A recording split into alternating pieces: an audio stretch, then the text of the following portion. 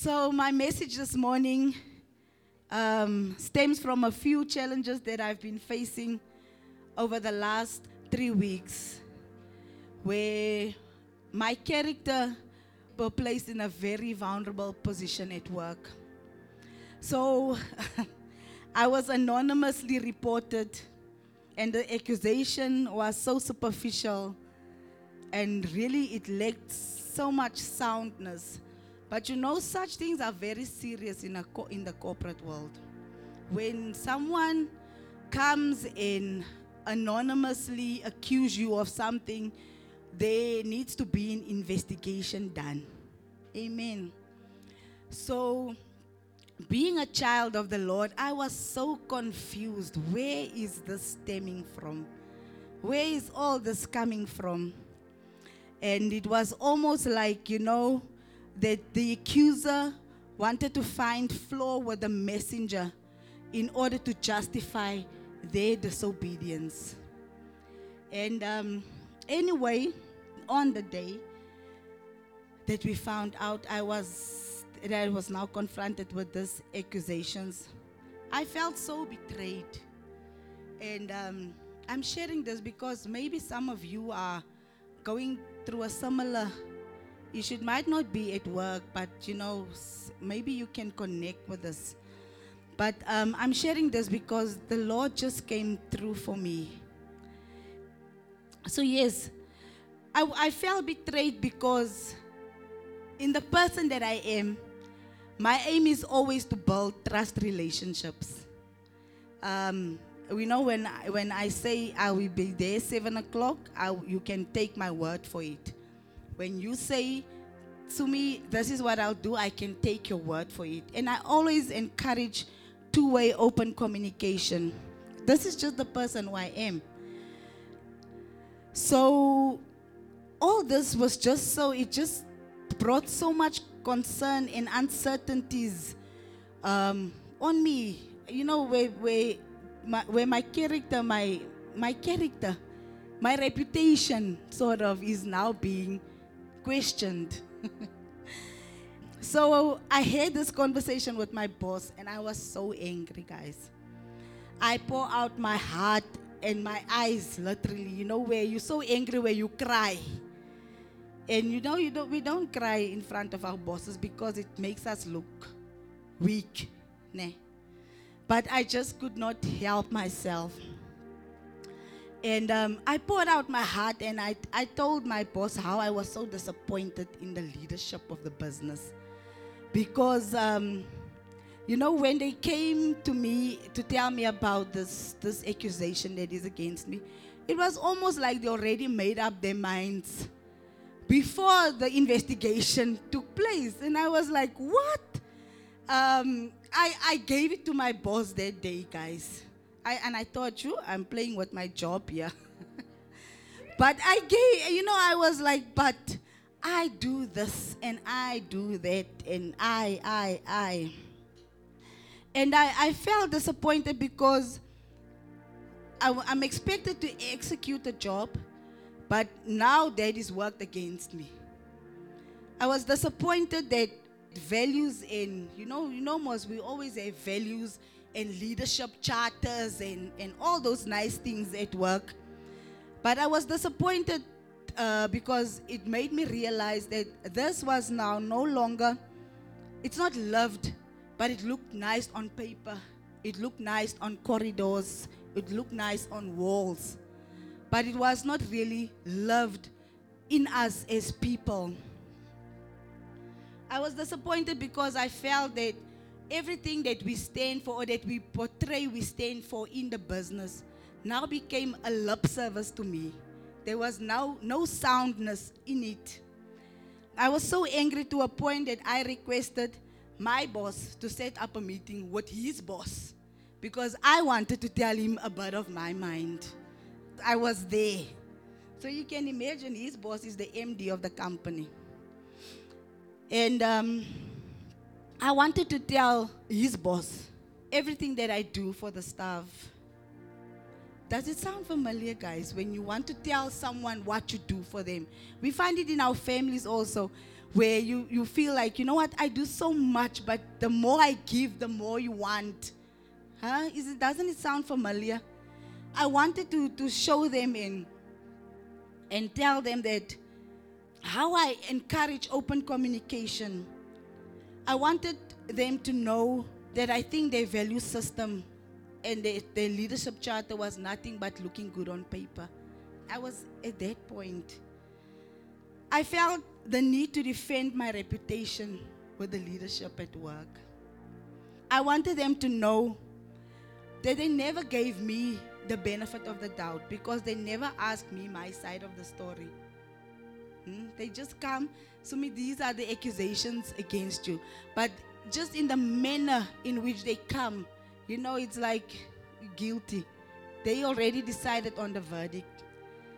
I was so disappointed because it was my character has been placed in a vulnerable position, and I felt that it was based on a coward's allegations. Because if you are courageous, you would come and, not do this anonymous. Because the fact that it's anonymously, it said to me that it was a coward. Anyway, on my way home, I had a long talk with the Lord. I was so confused. And I said, Lord, I need your guidance in all of this. I need your guidance because now you guys can hear it's me. I wanted. And I said, and I was so clouded in my mind with all this that I want. And I just took a step back and I said, Lord, I need your guidance. I was so down in my spirit that I felt that, because I always felt that I had the best interest of my people, at heart. For them to do such a coward act against me. Anyway, I came to the prayer meeting that Wednesday night, and Pastor said that he had a need to speak to the people. And you know what, Pastor? Prayer meeting is prayer meeting. It's non-negotiable. So that Wednesday, Pastor said, you know what? It's like Holy Spirit is saying, you must just speak to us. And Pastor was sharing on Enoch and how he walked with the Lord and how Enoch was no more. We find it in Genesis 5 verse 24, which says, and Enoch walked with the Lord, and he was not, for God took him. Enoch himself disappeared while walking with God because his life was completely given. It refers to how Enoch became invisible in self, so that God himself could be formed in him. Pastor uttered words like, whatever you face is not about you, but trusting God in your process. I was like, He also mentioned that how our rule in life does not depend on our circumstances and where we find ourselves, and how we don't need to be affirmed by people, but our affirmation comes from Him. He also made an example of how Jesus, despite being mistreated, mocked, falsely accused, he remained without reputation and did not once have the need to say who he really was. So when I left, all the questions that I had in my heart was answered. And I knew that God commanded me at that moment to be still and to trust Him as the Lord of my life. Because I say I live a surrendered life unto God. I say that I submit to His Lordship. So He wanted me to trust Him and to be still in that moment of my weakness. So the following morning, remember I already asked my boss now to set up the meeting. I had to send my boss a message to inform him that I no longer want the meeting with the boss.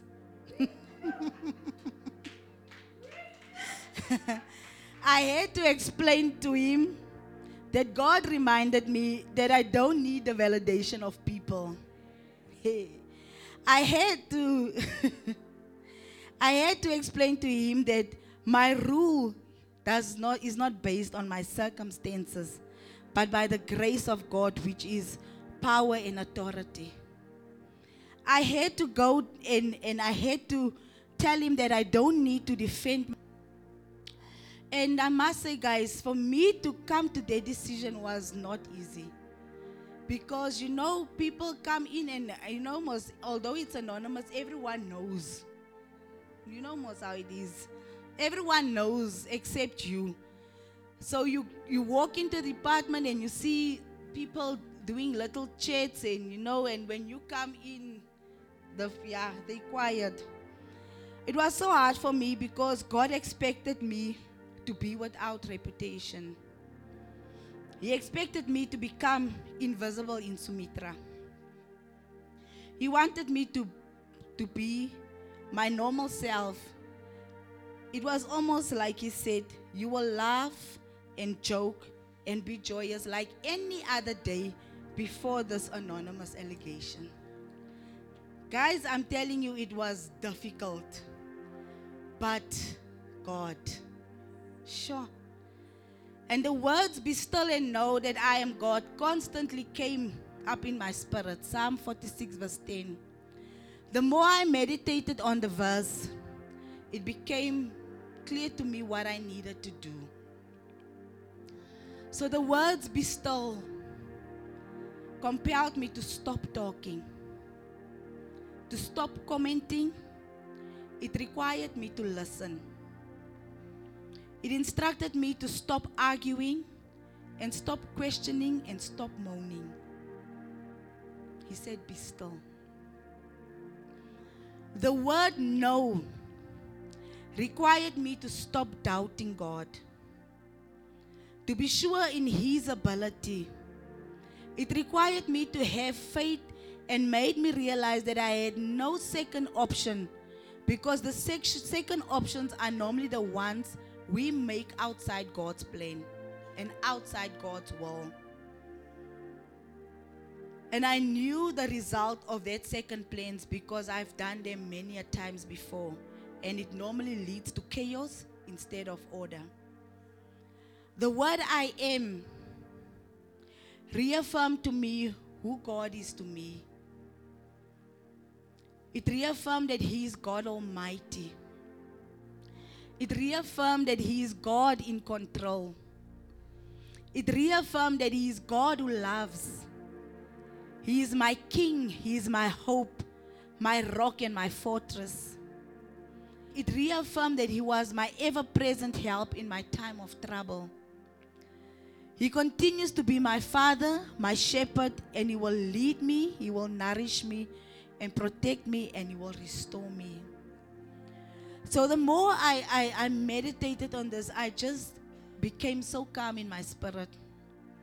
I was able to walk on the floor, joking and laughing, and but you will see people's reaction on their faces like, are you crazy? Yeah? They probably thought, what an idiot, But guys, I'd rather be a fool for God than a fool to this world. So what the Lord required was in direct contrast in how I would normally act in such instances. I was stripped off from myself. I felt weak, and I knew that everyone expected me to strike back and to get even. Because I could. You know how it is. Because you know how it is. These things are anonymous, but you know exactly who is it. And I could, because I can now zoom in to what you're doing. And I will find fault. If I look hard enough, you will find fault. But God said to me, it's not in your hands. Trust me in your process. Those were the words that He gave to me. And I shared with Nildane that week. I said, the Lord said to me, trust me in your process. And when I look back on how I reacted that day with my boss in the office, I realized it came from such a carnal place. It was just me, I, myself, like Pastor normally says, me, I. Yes. And it came from such a carnal place. However, I say, I live a life surrendered unto God. Isn't it contrasting with the action, with the word? didn't I now pay lip service in my own life? I want to show other people that they are paying lip service, but in my own life, I'm doing it.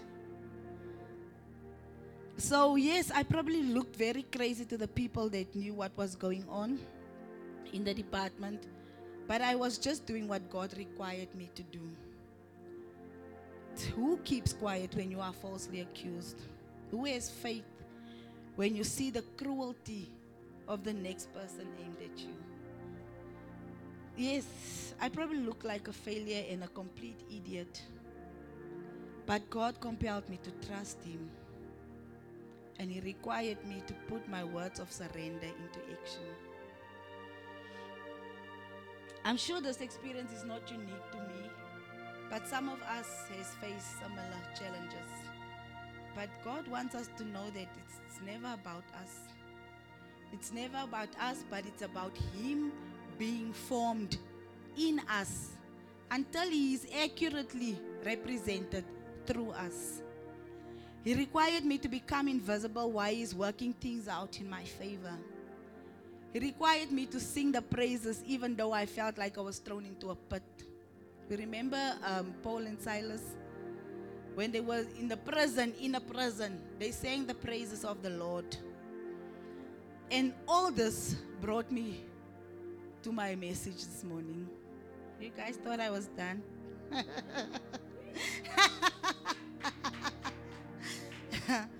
All this brought me to what I really want to speak on this morning. And Sister Gloria touched on it, the fear of God in my life. The fear of God has nothing to do with being anxious and nervous, nothing to do with being concerned and restless, or being unsettled or in distress. But it has everything to do how we reverence God. A submissive attitude towards God is an expression of the fear of the Lord in our lives. The fear of the Lord is not something you should be scared to pursue, because its foundation, the foundation of the fear of the Lord is relational. Isn't it beautiful? The foundation of the fear of the Lord is relational. So I just want to show in scripture what the fear of the Lord means in our lives. The fear of the Lord is the beginning of knowledge. Fools despise wisdom and instruction. That is Proverbs 1 verse 7. So it refers to that the fear of the Lord is the starting point of knowledge. On the contrary, the word of the Lord says that we perish because of a lack of knowledge. So do you understand why we should fear the Lord? So that we can get wisdom. So that we do not perish because of a lack of knowledge. The fear of the Lord is a fountain of life. Proverbs 14 verse 27. The fear of the Lord is a fountain of life, that one may turn away from the snares of death.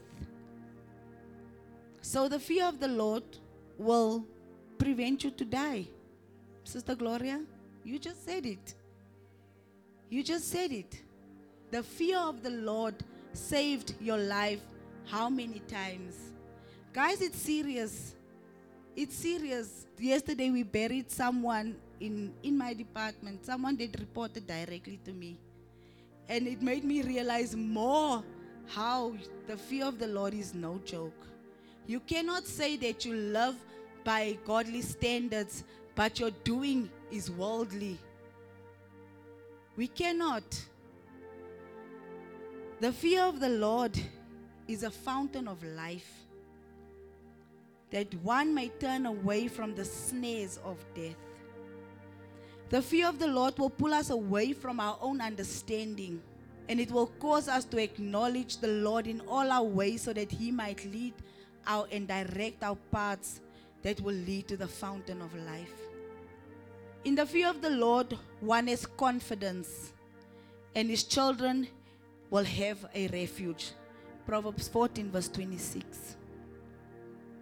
This is all in the Bible, guys. There's so many scriptures on the fear of the Lord. So it's something that we should take note of. This reminded me how the Lord will never forsake us. It says, in the fear of the Lord, one has strong confidence. Okay? It reminded me how the Lord will never forsake us. And there's a blessing even for our children in us fearing the Lord. Because there will be a shelter, a protection, and a sanctuary for our children. A safe refuge. The friendship of the Lord is for those who fear Him and makes known to them His covenant. Proverbs 24 verse 15. The friendship of the Lord is for those who fear Him and makes known to Him His covenant. So friendship, guys, speaks of a relationship. And that is why I said that the fear of the Lord is foundation on it's relational. Its foundation is relational. So this is why the fear of the Lord is relational, because it will make known, in other words, God will reveal to us the fine print of His agreement and His promises with us. It says, and He makes known to them His covenant. Luke 1 verse 50. And His mercy is for those who fear Him from generation to generation.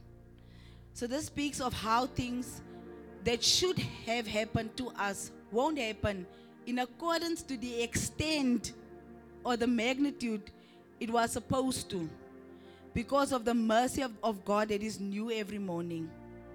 We find yourself, yes, I'm in an accident, but maybe it was the plan for you to die in the accident, but you only come out with scratches out of the accident because the mercy of the Lord said no.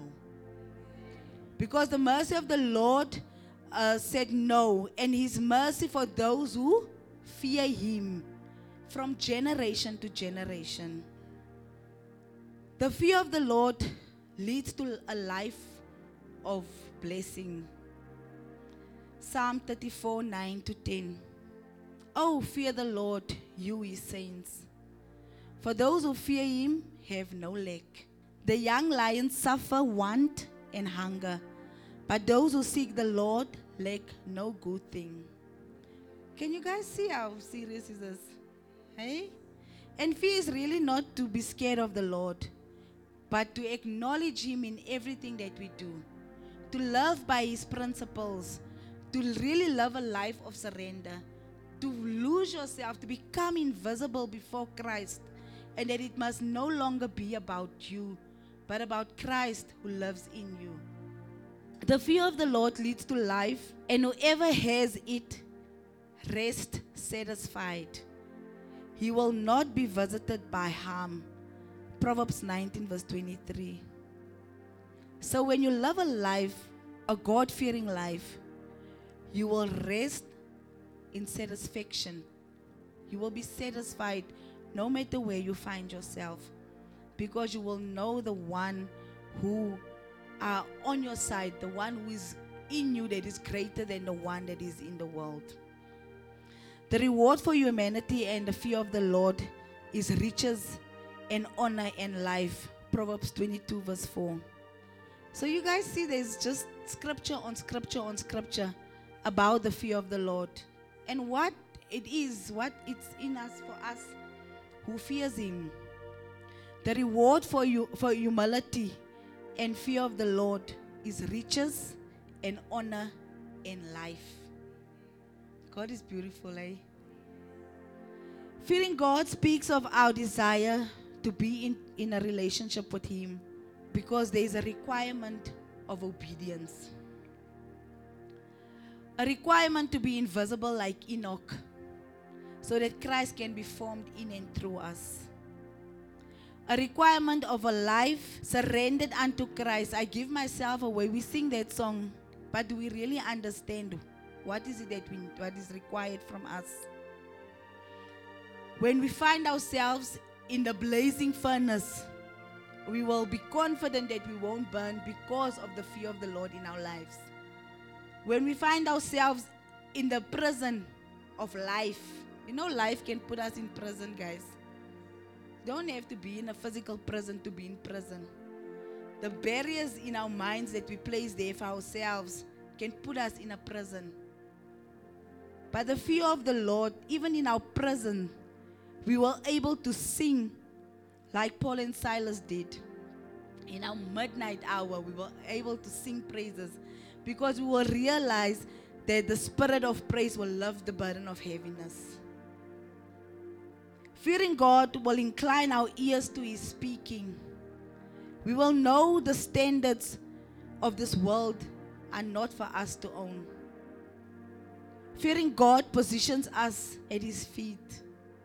We sang it this morning, a place of rest. So be encouraged to fear the Lord.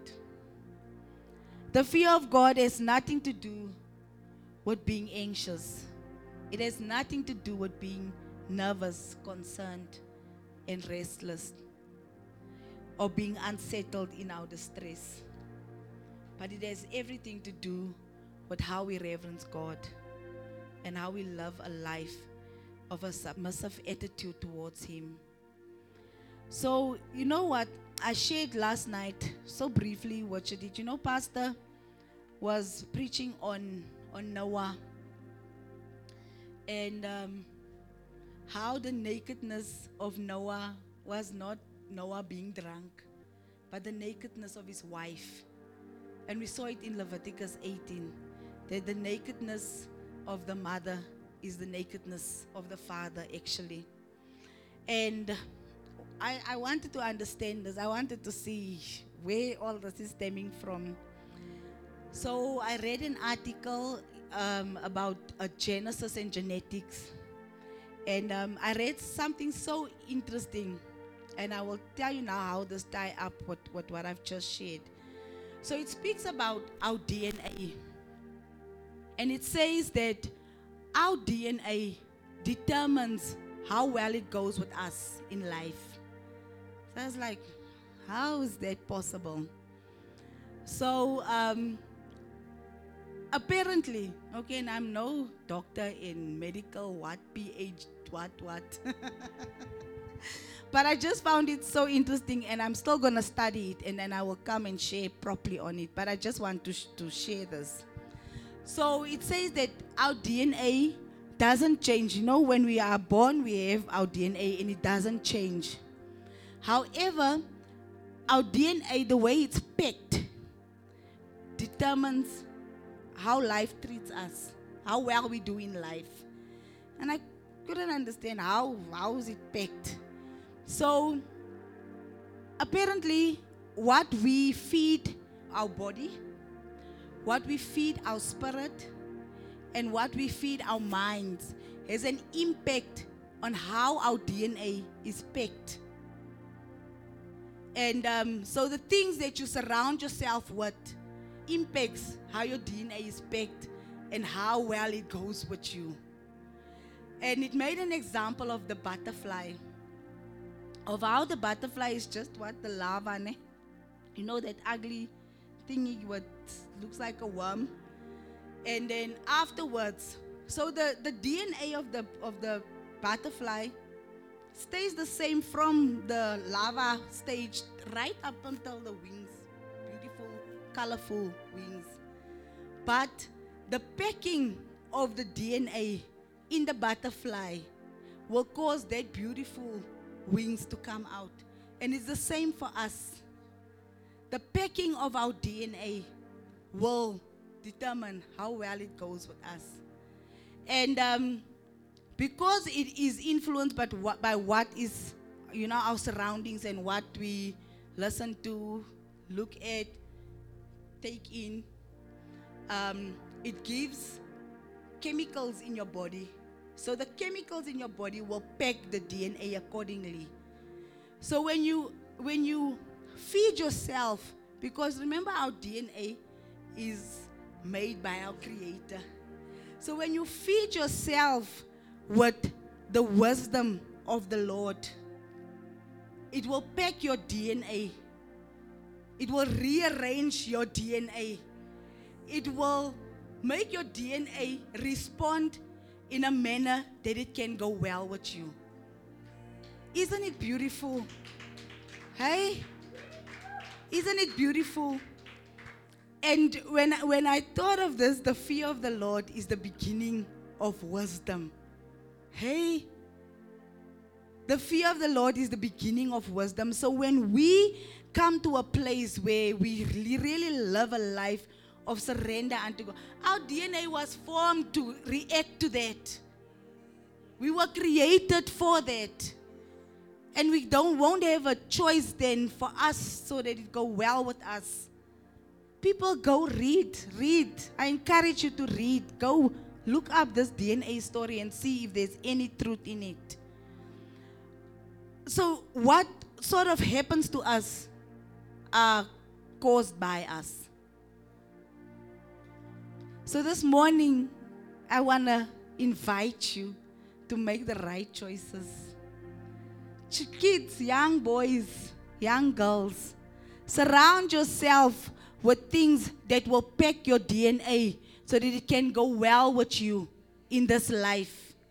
Because that is the life that God intended for us. Amen.